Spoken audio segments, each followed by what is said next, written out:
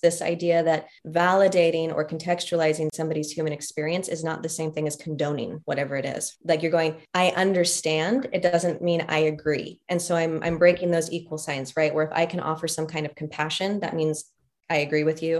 If I can offer understanding, it means that I agree with you. Again, it's this spaciousness to be able to go, I understand how you got there, and that's not where I am, and that's not where I'm trying to get to. And I don't even necessarily mean that I am okay with the other person staying where they are. But I need to get consent before I start trying to shift people from wherever they are. Like, I'm not going to butt my head against a brick wall if somebody's really rooted in their ideology and they're not looking for alternatives. But if somebody's actually coming to me and be like, hey, this is what I believe, change my mind, I'll be like, okay, fine, game on. Like, I can checkmate. Like, sure, let's go. But yeah, it's really being able to break that idea that there's an equal sign between understanding and agreeing.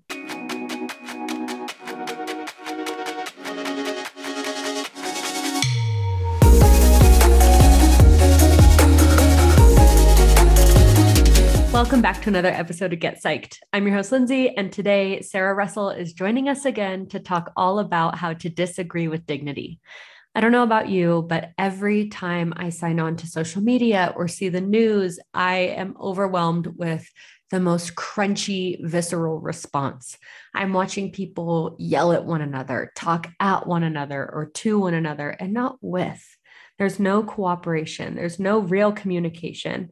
Today, Sara talks all about the difference of intention versus impact, how to apologize, and that apologizing is not admitting guilt. Okay, we can have differing opinions. We can have a difference in experience, and that's okay. We can still live in a world where we model for one another the space in which we can hold and how we need to be held.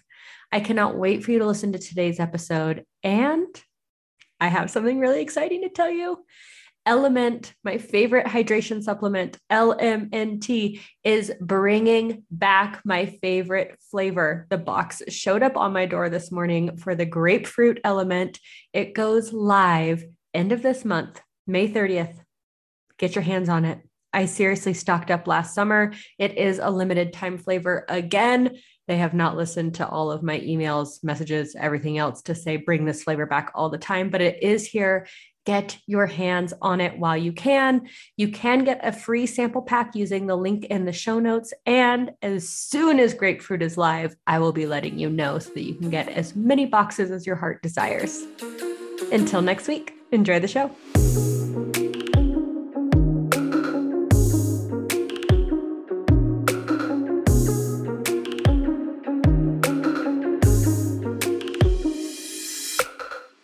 All right, guys, welcome back to Get Psyched. I'm sitting down again with Sara Russell. I'm so excited. I was just telling her before the show that hers is one of the most listened to episodes that we have to date on relationship anarchy. And today we are leaving no stone unturned, leaving no hard conversation unhad.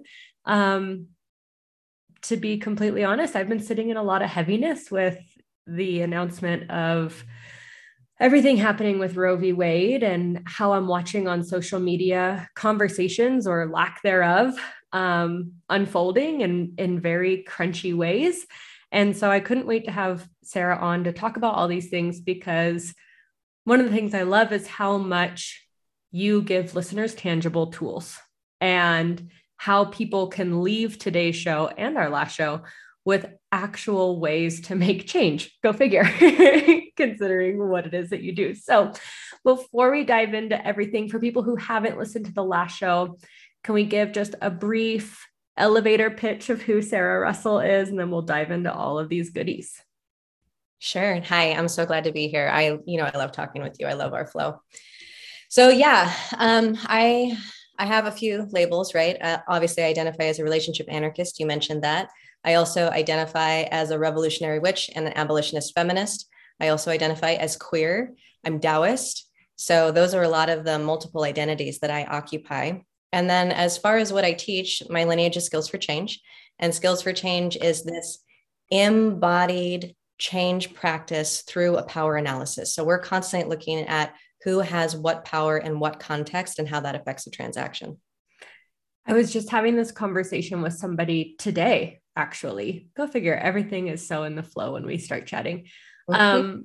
about partnership and about what changes they would like to see in their partnership and all the things that they would have loved to do for how they would like their partner to change. And I was like, well, let's stop, right? We can't, yes, we can identify that we want those things, that we're longing for those things.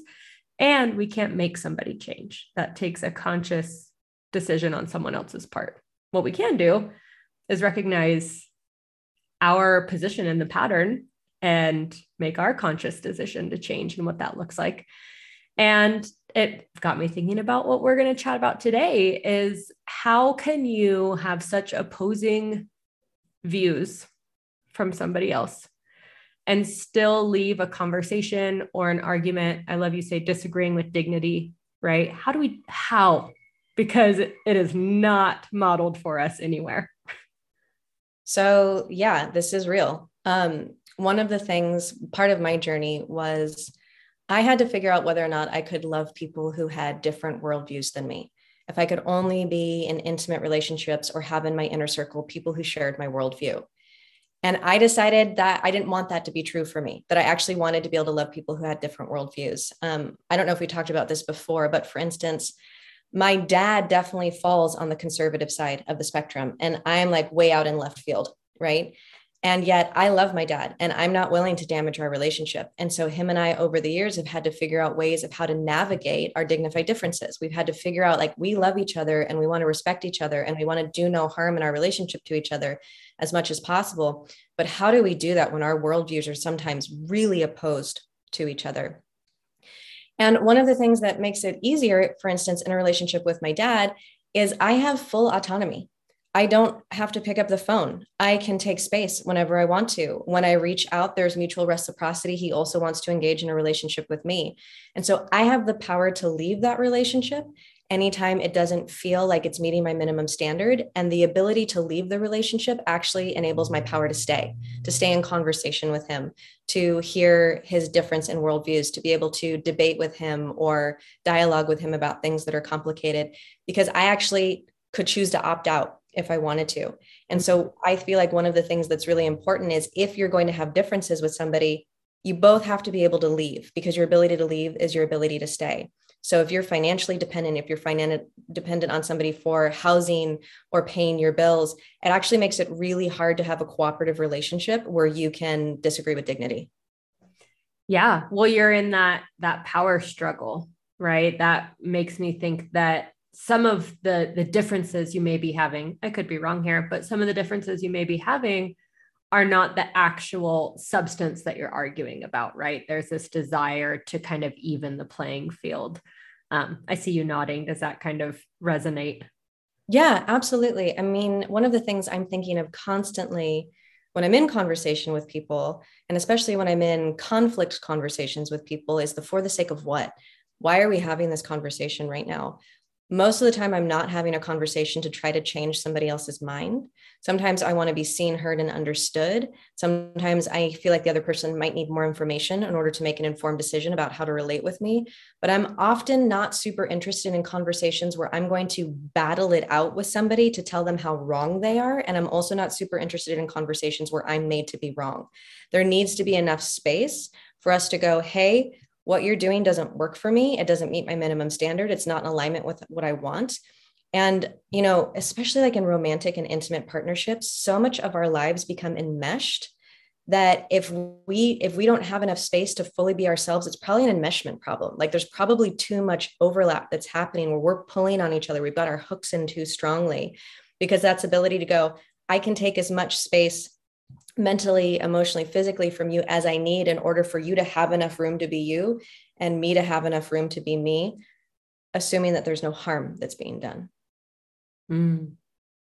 Can you give a few examples of what the harm may be for people listening? Yeah, I mean, just like I'll try to do something that's not too triggering, just so that there doesn't have to be a content warning for listeners. I'll do something on the mild side. But let's say, for instance, you're in the middle of a conversation, and I had this with somebody where during the last wave of BLM, when everyone was posting the black squares on Instagram as an act of solidarity, I remember I woke up that morning and checked my feed and saw the blackout on my feed. And I went, wait a minute. The hashtag BLM is supposed to be a channel for news and sharing information. And all of a sudden it feels like the feed has been silenced. And so I had this like, what's going on in this moment? And what later emerged was that somebody who was actually trying to disrupt the movement had suggested we post those black squares. But what was happening was all of these people who wanted to be in solidarity with marginalized communities were getting confused because they're like, wait a minute, like I'm trying to show I have solidarity in this moment. I'm not sure what the right move is. And all of a sudden there was all this like, post a black square, otherwise you're not in support of the movement. Take down the black squares, that's silencing the feed. And there became this super dualistic, this is the good and right way to be in movement. This is a bad and wrong way to be in movement. And it creates a situation where people have a hard time knowing how to be successful in their allyship and their comradeship and their support.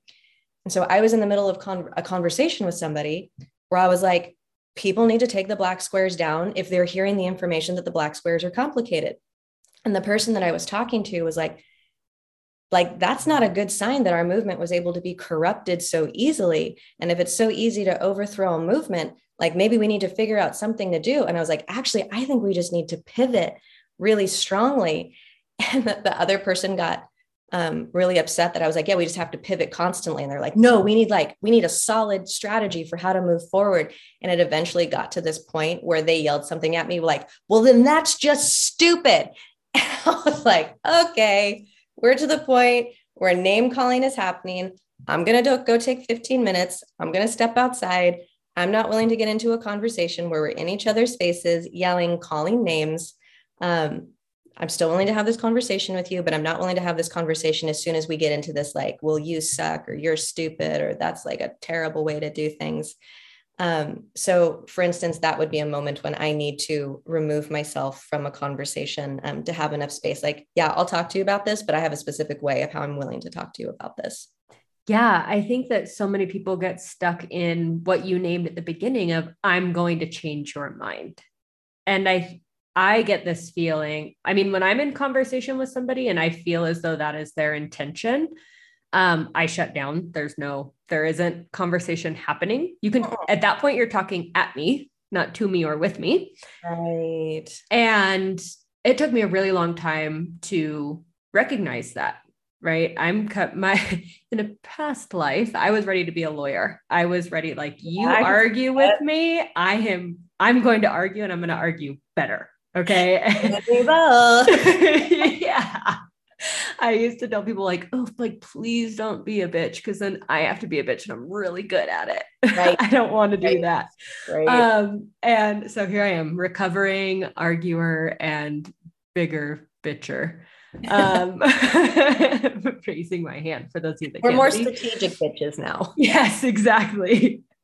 And so when you recognize that somebody is coming to a conversation with those same intentions of, I'm going to change your mind, I am going to prove my correctness or my rightness in this argument, what would be a way that you can bring that about, your knowledge of that or your intuition of that, without triggering the other person into more defensive arguing? So depending on the level of intimacy in the relationship, I might have different strategies, but I'll do a broad strokes thing here, where I'm recognizing that because I am trained in cooperative communication, I'm a relationship coach, that I have a high skill set here, and I'm pretty attached to the way that I do things. So I'm coming in with a lot of power, right? I'm like, yeah, I have this skill set. And by the way, I have a tremendous amount of self-confidence. So not only do I have this structure that I'm relying on, I also have a tremendous amount of personal and transactional power in the moment. I can leverage how quickly I can talk, how articulate I am, how much I've delved into this topic. I can wield that like a hammer, and people can start feeling like they're nails in a conversation with me. So one of the things that I will actually do if I'm trying to, it's like this Aikido move where I'm trying to blend with the conversation. So if somebody is feeling really defensive and really adamant and really dualistic, and it feels like it's getting emotional, first of all, I want to say, if it's too hot, I'll pause it, because most of the time I like to be like cold to lukewarm in my conversations. Like I don't like to come to a lot of conversations super hot. That being said, like if that pause or like it's kind of cooled down a little bit, I'll do this Aikido move where I tend to mirror or reflect or validate first.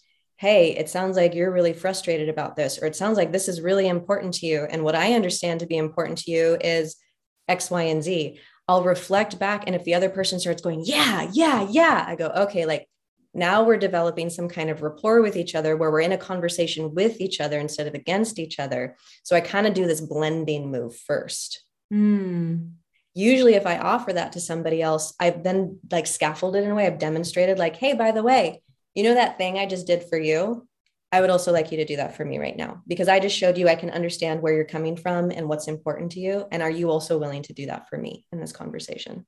Yeah. How do you start to, that makes so much sense to me, right? I'm shaking my head. I'm here with you. And for a long time, again, let's go back to past life lawyer Lindsay. I had a story that if I can reflect to you what I'm hearing you say without some sort of defensive-ness or some way of proving that what you're saying is flawed, then I'm some way agreeing with you or showing you that I stand beside what it is that you're saying. How do you start to debunk that for people if this is a new skill? Yeah, I think that's really important. I told you I was just thinking about forgiveness, and forgiveness is a little similar about this idea that validating or contextualizing somebody's human experience is not the same thing as condoning whatever it is, right? Like you're going, I understand, it doesn't mean I agree. And so I'm breaking those equal signs, right? Where if I can offer some kind of compassion, that means I agree with you. If I can offer understanding, it means that I agree with you. Again, it's this spaciousness to be able to go, I understand how you got there, and that's not where I am, and that's not where I'm trying to get to. And I don't even necessarily mean that I am okay with the other person staying where they are. But I need to get consent before I start trying to shift people from wherever they are. Like, I'm not going to butt my head against a brick wall if somebody's really rooted in their ideology and they're not looking for alternatives. But if somebody's actually coming to me and be like, hey, this is what I believe, change my mind, I'll be like, okay, fine, game on. Like, I can checkmate. Like, sure, let's go. But yeah, it's really being able to break that idea that there's an equal sign between understanding and agreeing. How would you define that? Like, what would understanding in your body feel like versus agreeing? Sure. So for instance, God, I just don't know if I want to call my dad out this hard all the time. Hey, Dad, we're sending you love. Hi, Dad, I love you so much. You're gonna get famous. No, just kidding. So for instance, oh God, what is that slogan? It's the Let's Go Brandon, right? Oh, yeah. The Let's Go Brandon, which is the like F Joe Biden, right? And so my dad has this like super strong, like, let's go Brandon kind of energy in him. And again, because he tends to lean to the right. I came home. My parents still live in very northeast conservative California, which does exist. Listeners that are outside of California, conservative California exists. Yeah. And they think it is hilarious to put Make America Great Again hats on my dog or flags on my truck. And so I get it. And I love my parents. And I get that we disagree on this very fundamental level. Right. So I'm here with you. I totally feel this. We're not calling you out, Dad. No, love you, Dad. It's just a complicated world. And like the thing is the fact that my dad and I can have such big differences and there can still be such respect and admiration and upliftment. I really appreciate that. But yeah, so he has this whole like, let's go, Brandon. What I tend to do is go, yeah, Dad, here are all the ways that I can understand why this feels like hypocrisy to you, or why this feels like there's some kind of dishonesty that's happening. But again, like I'll tend to do that Aikido move where I go like, I don't necessarily agree with you in all of the ways that you think dishonesty or lack of capacity is happening. But here are the ways that where I can contextualize, like, yeah, by the way, the budget. Yeah, by the way, what's happening in the military. And then I will go, and here's my perspective on all of that. Like, like the conversation I tend to get in with my dad is like, you're right, Dad, F Joe Biden, because F the state. And he goes, no, like, I'm not. And I'm like, no, Dad, the state is not the solution. He's like, no.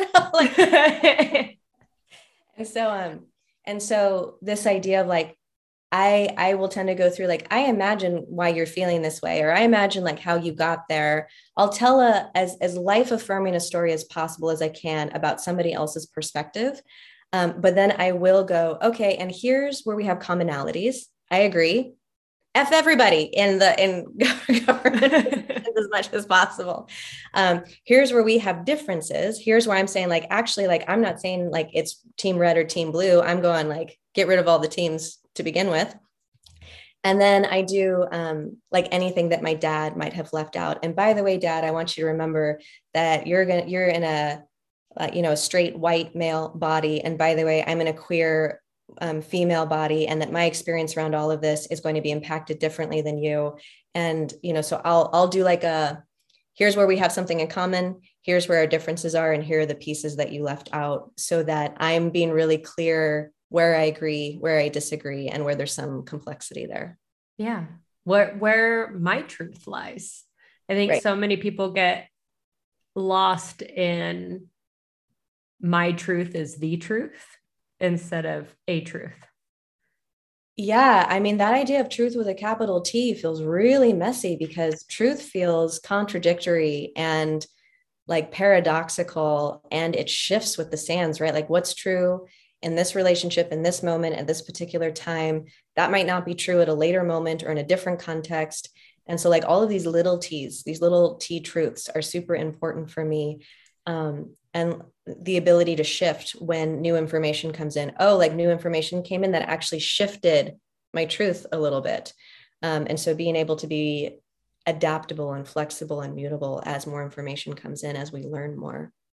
Yeah. How do we have that conversation that I reserve the right at any time to change my mind? I had this conversation with my coach, the woman who trained me in this, Nancy Chanteau. And we were talking about that. Okay, so both her and I have taken this vow to always fight for the underdog. So regardless of what's happening in a particular context, we're going to side with the underdog as the person who's in a one down position of power, that we are going to become I like to, there's this idea of, are you an ally? Are you a comrade? Are you a co-conspirator? So if I'm trying to get to that co-conspirator level where I'm not just like uplifting you, but I'm actually like in the fight with you as much as I can be with my multiple privileges and multiple marginalized identities. If I'm always fighting for the underdog, I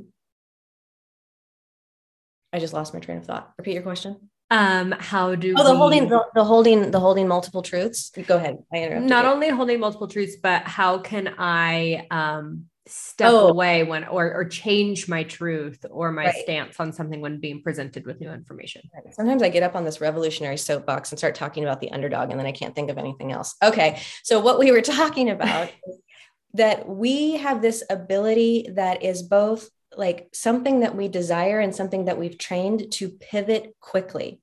So for instance, we can come out into a community, we can say whatever it is that we're going to say. And then if somebody in that community identifies as the underdog, as marginalized in some way, and they come to us and they go, hey, by the way, there's something you left out, or there's a piece that you were missing, or I want to share my experience with you as a way to increase your understanding of this. That ability to pivot quickly, to not drop down into defensiveness, to go, oh, what my intention was, like what I intended when I said that. This is the impact, intention versus impact conversation, right? Oh, the impact was that didn't land on you in the way that I wanted it to, or the impact was that caused some harm, or the impact was I was too reductive or simplistic or dualistic, or there was this blind spot that I didn't know I had. Really being able to not drop into defensiveness and go, okay, I'm learning. I hear you. What do you need from me? And then being able to integrate that into whatever the story was before. So now there's this upgraded cosmology that's taking the constant shifting culture into account, right? So culture isn't the stagnant thing. We can see this, like for instance, within the trans community, how we shifted from what are your preferred pronouns to what are your pronouns. Like that shift was important for all of us. And being able to go, okay, like I'm just going to keep learning. I'm going to keep shifting. If I want to stay on the forefront of all of these movements, I need to be able to pivot very quickly and non-defensively. Yeah. I love bringing up the difference between intention and impact, because for so many people, myself included, I know it has come out of my mouth when I hurt somebody's feelings and there's an apology that needs to be said or had. And I initially want to say that was not my intention, instead of investigating or understanding what the impact was. So just quickly, can you kind of, for listeners that perked their ears up as well, define the difference between intention and impact? And then maybe we can go into like how to actually apologize in a way that is healing. Sure. So let's say, for instance, okay, I have an example that, again, is hopefully not too triggering. It was just my birthday this last Sunday. Ooh, we're so close to being birthday We're twins. so close. Taurunism. Yeah, you are having a conversation about understanding and apologizing with two bulls, you guys. Two bulls. So if we can do this, That's it right. is so much to be said there. You can do this too. I did not come into the world this way. This was a hard-won skill set. Yes. Years of practice, years of mistakes. Yeah. Okay, the difference between intention and impact. So it was just your birthday. It was just my birthday. And I just had the dreamiest, most Taurian birthday ever. And it was, I'm thinking back a few years ago, somebody who loved me very much decided that they were going to give me the birthday they thought I should want. And so what they did for this Taurus, for this Enneagram 8, who has very strong yeses, very strong no's. I have a particular, like, yes, I want decadent luxury and sensuality, but I want it to be cozy and easy. And here on this material planet. Oh, here. So this person decided, I know what would be great for Sara. I should throw her a surprise birthday party. I'm going to decide the guest list. I'm going to decide the location. I'm going to decide all of the food. I'm going to tell her one thing is happening. And then at the last minute, I'm going to do something else completely different. And I am that slow and steady bull. Like, if you want me to like change direction, you got to give me some time to like think about it and like chew on it for a while. And then like, I'm going to flick a little, like some of the flies away. And then I might start to rotate my body. So this, like, I think one thing's happening, something else is happening. It's a something else that feels like a very extroverted something. I identify as quite a bit of an introvert.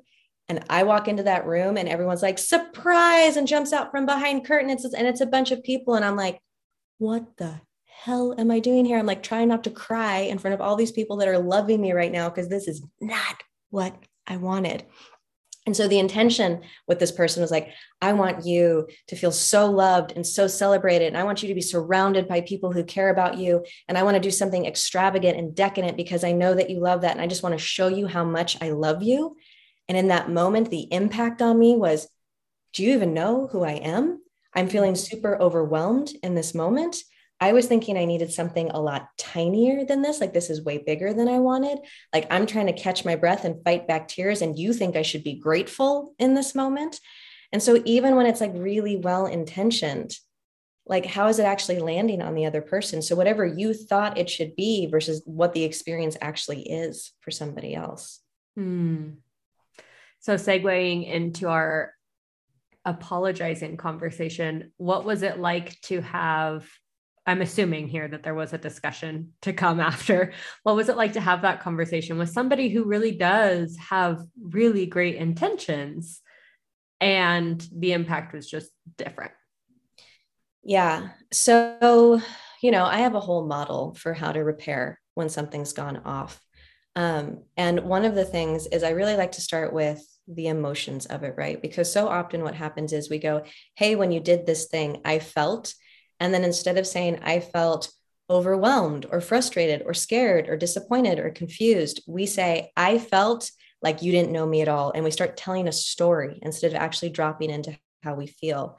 So then we're immediately putting shame on the other person. We're immediately putting blame on the other person. We're telling this super like, you did something wrong and it messed me up, rather than just really being able to sit with like, hey, when you came up with this whole plan and you didn't clear it with me first, I felt like I felt overwhelmed and tense and a little depleted and a little anxious. That sometimes will let the other person in. It can also trigger the other person, right? Especially if they're trying to do something sweet for you. It can be really hard for them to receive that. But then like where I go from there is like, after you've named the emotion, there's this whole storytelling piece. And I'm going to give you the secret sauce right now. This is one of the most important things that I feel that we can do for each other when we're in the middle of conflict. And this comes, Claude Steiner created this whole clearing held feelings model. Julia Kelleher developed it more, and then Nancy Shanto is currently tweaking it in her own way. So that's the lineage of this clearing held feelings. We have this thing where we say what's true, what's not true, and what's also true about somebody's story. So that what you were talking about, when we are focusing on our intention, that's not what I meant. I didn't mean to do that. Of course, I care about you. Of course, I love you. We're immediately going into this move of invalidating the other person's experience, because we like, especially when we care about someone, we're like, no, you've got it all wrong. That's not what was happening. That's not what I meant. And the reason we do that isn't because we're trying to invalidate someone. It's actually because we're trying to show them how much we care about them. And so there's this really counterintuitive thing that we need to do, where we need to validate someone's fear and feelings and all of the things that went wrong for them first, so they can actually hear what our intention was and receive it. If we start with the intention, if we start with, no, like this was a good thing for you, and I was trying to do a good thing for you, that actually roots our stories down deeper in our bodies. But if someone can come forward and be like, oh my gosh, I imagine what was going on for you, the reason why you got there, if we can make that move towards understanding, and like, this is that idea of, rather than like looking at each other as if we're the problem, coming around to the other person's side and trying to look at the problem as a team. If we're trying to see it from the other person's perspective, that's actually what opens up then all of the like, and hey, by the way, I didn't mean to, and I'm sorry. And then there may be like, oh, what's also true. That last piece of it is this larger cultural context or pieces of information that were left out. By the way, I've thrown surprise parties for people in my past before, and it just made them feel so seen and uplifted. And so culturally, that's just really normative for me. Like I'm a dancer, like somebody might go, and by the way, like you love being on stage and you love being in front of a crowd. I just assumed that would translate into this birthday space. So like you can provide all the extra details, but the magic is that validating the other person first, whatever their story is, whatever their feelings are, because that's what opens up possibility for everything else that comes after. If you immediately start with what your intention was, that person's going to shut down. Mm. Yeah. And it goes back to what we were saying earlier, the power of validation, and not just, okay, yeah, I hear you, but truly reflecting back, reflective listening, hearing that person. And it's almost like I don't want to say proving to, but I think at this point in the game where so many of us feel unheard, there is a calling to prove to another person that we hear you. That I am actively listening to what you're telling me, and how often that goes unnoticed.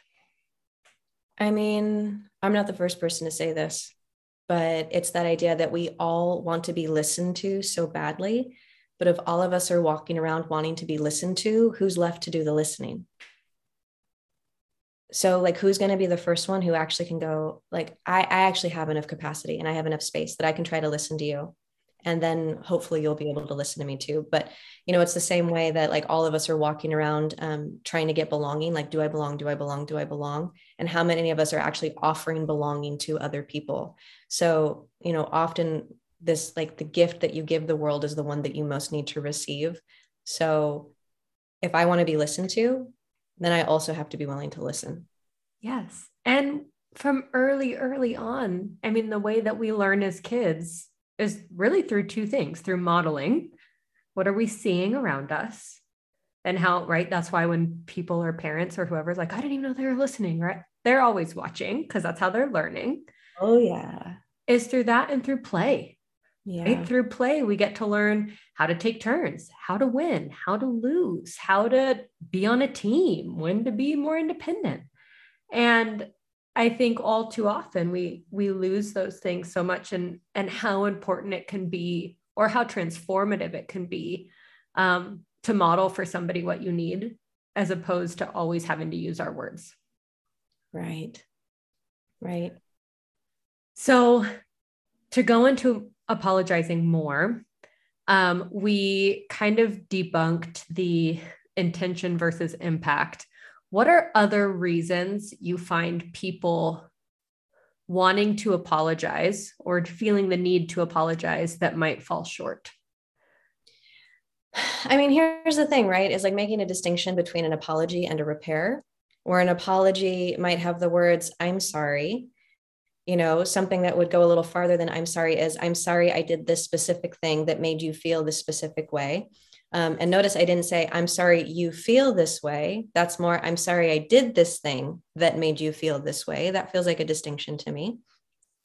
So starting with an apology is a great step, but often it leaves us with this sense of like, of needing something more, of just being like, hey, like, I hear that you said I'm sorry, but like, it didn't actually settle anything for me. It didn't actually clear anything for me. And so then we're talking about like, what's a repair? Okay, I did some harm. So now I'm going to do something that actually provides some ease in your body or some ease in your life in some way. And again, a little bit like what we were talking about earlier, I think a lot of people that think apologizing means you're admitting guilt. You're admitting that you did something wrong. And so again, this is not going, hey, I'm admitting that your story about me and what I did is accurate. That's not what apologizing is for me. Apologizing is going, oh, I did this thing and it had this impact on you. It was a negative impact. I care about our relationships. And now I want to do something that has a positive impact on you with no strings attached. This isn't so you forgive me. This isn't so you stop being mad. This isn't so you stop crying. This is just, hey, I'm recognizing that what I did made you feel a certain way that didn't feel great. And so now I want to do something that does make you feel better. So being able to move into that repair territory feels really important. And then, of course, like if we were going to continue down this path, is there some kind of behavior change? Like, is there some kind of new agreement we need to negotiate? What's the skill building that we need to do, the capacity building that we need to do? Or do we actually just need to take more space from each other because person A is going to continue to do this, person B is going to continue to be hurt from this, but those are like our actual preferences and they're going to keep getting enacted. So do we actually just need to like limit certain contexts in which we're interacting with each other so less harm is being done? So you can kind of like go down the apology, like the path of apology, right? But that repair, I would say, is really important. And it's a step that often gets missed or skipped or left out in some way because people think just acknowledging, hey, I'm sorry, or like, groveling on your knees, like that should be enough. And it's like, no, like now I need a hug. Now I need you to cook dinner. Now I need you to take the trash out. Now I need you to like do something that feels sweet and loving and connected and shows you that you value this connection. Yeah, it's that modeling again, right? It's that I don't just need you to talk the talk. Right. Show up and walk the walk. Right. Something that I really appreciate that you're bringing to the conversation is actually physically stepping away if need be. We talk about it a lot in therapy as, the negotiated timeout, which timeout and negotiated timeout are two very different things for those listening. Negotiated is something that we talk about all of these terms before the need for a timeout ever happens. I know how long a timeout typically will last. I know where you may be going. So you don't just leave. It's not super manipulative. I don't know how long you're going to be gone, who you're going to be with, where in my mind can spin out. But knowing all of these things that if I get to this really triggered state, or as you said, not a cool or lukewarm state, I'm boiling. Neither one of us are listening now. And so there is so much power in taking that step away with the agreement, the negotiation that there will be a return, that it's not just, okay, we're going to distance from each other and then never come back to the conversation. The goal of the distance is to come back to the conversation with, that cool or lukewarm kind of temperature. And I was watching something today. Esther Perel was talking about how important it is if someone needs to leave, that person be the one to come back and not be chased by the other person that is waiting or asked to come back. And I would just love to hear what your thoughts are on that. Sure. So, Gottman talks about this in terms of stonewalling, right? When somebody gets physiologically flooded because the conversation has escalated to a point where now your heart's beating fast, you're breathing shallow, your palms might be sweating. And we know in that survival response that the prefrontal cortex is starting to shut down. Your ability to hold complexity, see the other person's perspective, be creative in solutions is offline in those moments. And so trying to push through when somebody is physiologically flooded isn't going to provide sustainable or satisfying solutions for anybody. As far as, I love Esther Perel, super love Esther Perel. And I agree that like, if somebody wants to leave, they need to be able to leave. As far as who returns first, part of that, like I would tweak it just a little bit. So rather than the person who left needing to be the one to come back first, offering that person gets to be the one that comes back. Because if somebody's physiologically flooded and they're taking space and then you pursue them, you're likely to kick off that psychobiological response again, and then they're going to need more space. And so if somebody's taking space, I'm going to take them at face value, like, you need space from me, which means you have to be the one to tell me when you don't need space anymore, because otherwise I might be perturbing you further. And I'm not actually trying to do more harm in that moment. So like letting that person be the first one to come back. So not even just that person needing to be the first one to come back, but letting them be the first one to come back so they can actually take as much time as they need to get recentered. So the conversation that can happen is going to be the best one available. Feels really important. And to let that person know, right, inviting them that they're not wrong for having had taken this space.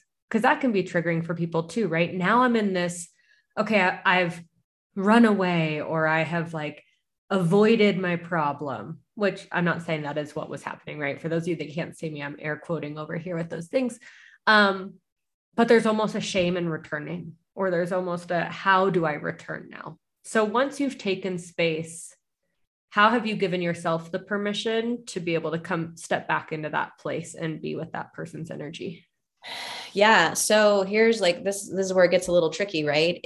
Are you going to be persecuted for taking space when you come back? Or is it already built into the relationship that people aren't punished for taking space? Like, have we already agreed that when one of us needs to take space, we're allowed to do that? And that might be like, you might be able to have enough wherewithal to go, I'm feeling a little triggered and I need to take a 20-minute break, or I'll contact you in 3 days. Like, that might be available. If you're already flooded, you might not be able to articulate what it is that you need. And if you're in a full-on flight mode and you just bolt out the door, like, again, not being persecuted for the fact that you're enacting a survival response, that doesn't mean the other person who's receiving all of that just needs to like take it all with no preference or whatsoever. But being able to, like, when you come back into it, what does each person need? So the person that left might not want to get persecuted, and the person that remained might need some kind of reassurance about, hey, I'm here. And absolutely, we'll come back to this topic now that I've returned, and let's set a time to talk about this. And like, do you need a hug right now? Can I make you a cup of tea? Like, I understand that was hard for you. So again, repairing like the fact that might have been painful for somebody without admitting that what you did was necessarily wrong or bad in some way. And all of this for me comes back to this idea of how much do you trust the person and how much do you trust the relationship? So for instance, if somebody's in a flight response or a stonewalling response and they're taking space, and this idea of who they're going to be with, when they're going to be back, do you actually trust the relationship, that the agreements hold even when somebody's in a triggered state? Like this idea that we care for each other, the other person's not going to do something to disrupt that relationship. Do you trust that? Or do you actually have to constantly be like, hey, don't do that thing because it's going to hurt us. Hey, don't do that thing because it's going to hurt us. I mean, that's already starting to get into like tricky territory for me. And then like, do you also trust each other? Like, yeah, we can have bad moments, but there's longevity in this relationship. Or yeah, sometimes we're not going to show up as our best selves, but I'm still going to show up in honesty and authenticity and vulnerability and transparency with you. So it feels like there's also this trust piece. So for instance, in my inner circle, if somebody's like all of a sudden needing to take a tremendous amount of space, I'm going, I love them and I know they love me and I trust them to be honest and sincere and reliable. And does there actually need to be any urgency right now? Or do I trust that at some point we're going to be able to come back to this in a way where we're going to be able to move through it. It's not that moment right now, no matter how bad I want it to be that moment right now. Like, I actually trust that there's enough time for all of this to get done. Yeah. Something you mentioned before the show, and this will kind of be, I know this will launch us into another conversation. So as you know, the mic is always open, but you recently read Malcolm Gladwell's book. Yeah, I'm obsessed. And that was precipitated by, and I might butcher this, so please correct me if I'm saying this wrong, but you were working with someone that said, am I capable of creating a relationship where trust is present? Or am I capable of finding that human, that trustworthy person and partner? What was your response to that? How do this all ties into that, right? How can I trust the person? How can I trust the container? How can I trust myself to create those connections? Yeah. So it's just this idea where we start taking on a lot of self-blame, thanks to the toxic individualism in the culture, where we go, is it me? Do I just keep choosing bad partners, untrustworthy partners, people that aren't a good fit for me? Like, is there something wrong with me? This idea that we should be able to accurately assess somebody, how compatible they're going to be for us and how trustworthy they are. Like the idea that we're supposed to have like some incredible capacity and skill set around all of that. And what Malcolm Gladwell talks about in this book, Talking to Strangers, is like, we're crap at it. We're just crap at it. And so we have this thing that he refers to as a truth default, where unless there is overwhelming evidence that somebody is lying to us or betraying us or being a complete bastard in some way, unless it's overwhelming evidence, we will default to truth. We'll go, I'm going to make up justification for that. I'm going to assume that what that person is telling me the truth. And that you would think biologically we'd be really good at spotting liars. And we're not, because we're such social creatures. And the benefits of trusting people and being able to stay part of the clan, to be able to have everybody welcome around the fire, outweigh it when the occasional person just completely misleads us in some way. So there's that. Then there's this idea that people are going to be transparent, this idea that they are going to show you exactly what they're feeling, right? Like, they're not going to try to hide it. And, we all have like our warts and our horns and our tails and whatever it is, where we're like, oh shit, like, I'm just going to like, no one needs to know that one. You don't need to know that yet. I'm going to save that as a secret for later. Surprise. By the way, I haven't worked on my shit nearly as much as I let you believe. So there's this transparency. And then like the most fascinating part of this idea that we should be able to like face to face with somebody, get a good read, totally be able to assess their character and whether they're not a good match for us. There's this last piece where they did this experiment where there were two students taking a test in a classroom. And then there was the administrator of the test. And the administrator leaves the room and leaves all of the answers to the test on the desk. And it turns out one of the two students is a plant. And they're planted there in order to try to convince the person who's actually like within this experiment, we should just go look at those answers and cheat. Like, she left them there. Nobody's going to know. And then the whole point of this experiment is then interviewing the person afterwards and asking them, so did you cheat? And then watching the person go through, they're like, yeah, I did. No, I didn't. And then trying to figure out whether or not we could tell if that person was lying. So there's this one, I think they call her Blushing Sally, where they ask her, did you cheat? And she like blushes to the roots of her scalp and she's stammering and she's stuttering. And everyone is like, oh yeah, Sally's lying. Like, you can totally tell Sally's lying because she matched what we expected the expression of a liar to be like.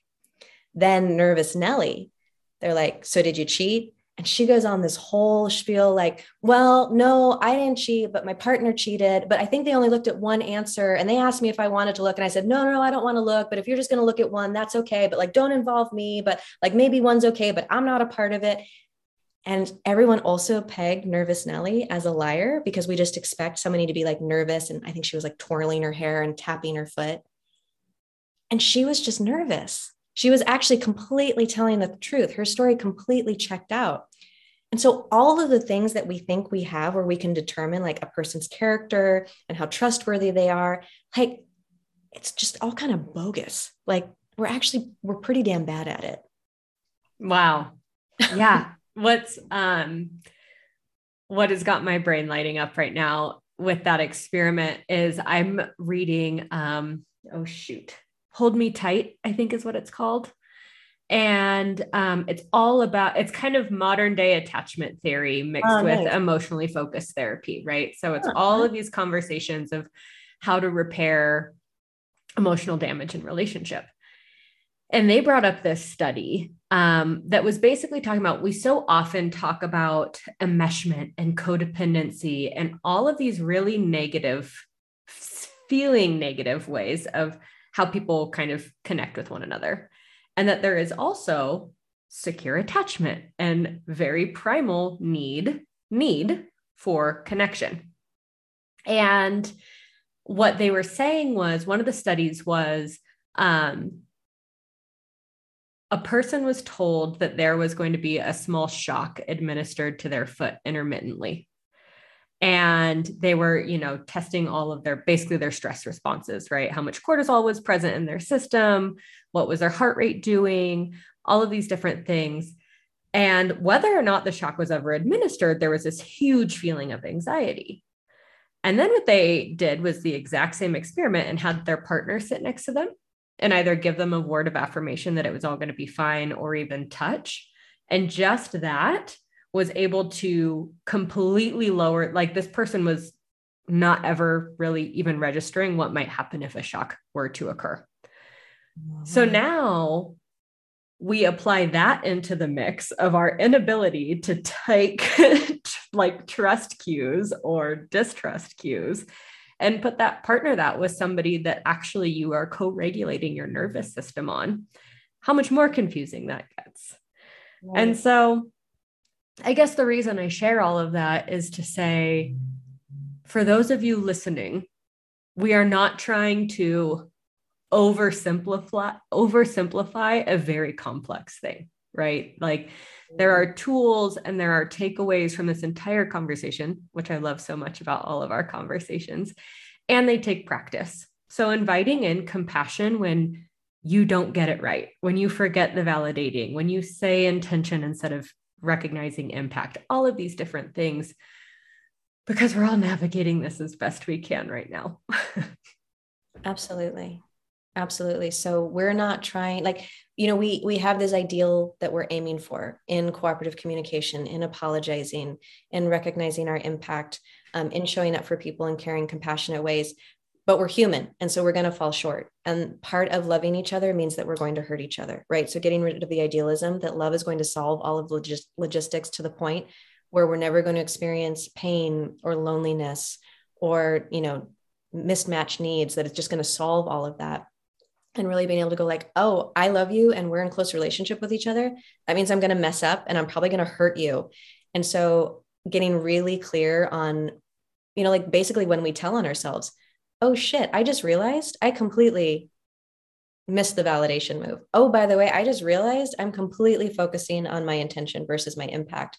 And so being able to course correct feels really important. So like, we're not trying to be perfect in this. We're just trying to be able to be human and acknowledge like when we make mistakes in a way that is functional for the relationship. Oh, all right. I'm leaving it on that mic drop because there's so many other things we can talk about.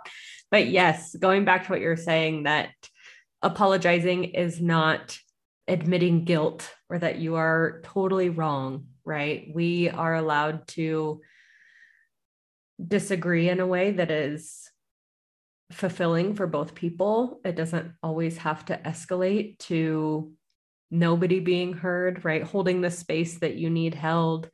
Oh my gosh, I just want to like recap this whole show. So guys, like rewind, re-listen. What was the old Blockbuster thing? Like be kind, rewind.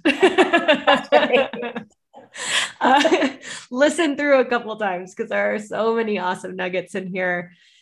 Sara, thank you so much. If people want to work with you, they want to listen to the show that you're putting out weekly with all of these amazing tools, how do people follow your journey and get connected? Sure. So I'm doing this really exciting collaboration with Mudwater right now. And so I'm the host for Trends with Benefits. And you can find Trends with Benefits on Spotify, Apple Podcasts, anywhere where you listen to podcasts. You can also check out trendswithbenefits.com. I've written some articles there. Other people have written amazing articles. So you can check out trendswithbenefits.com. Amazing. You have too. I Exactly. have, yeah.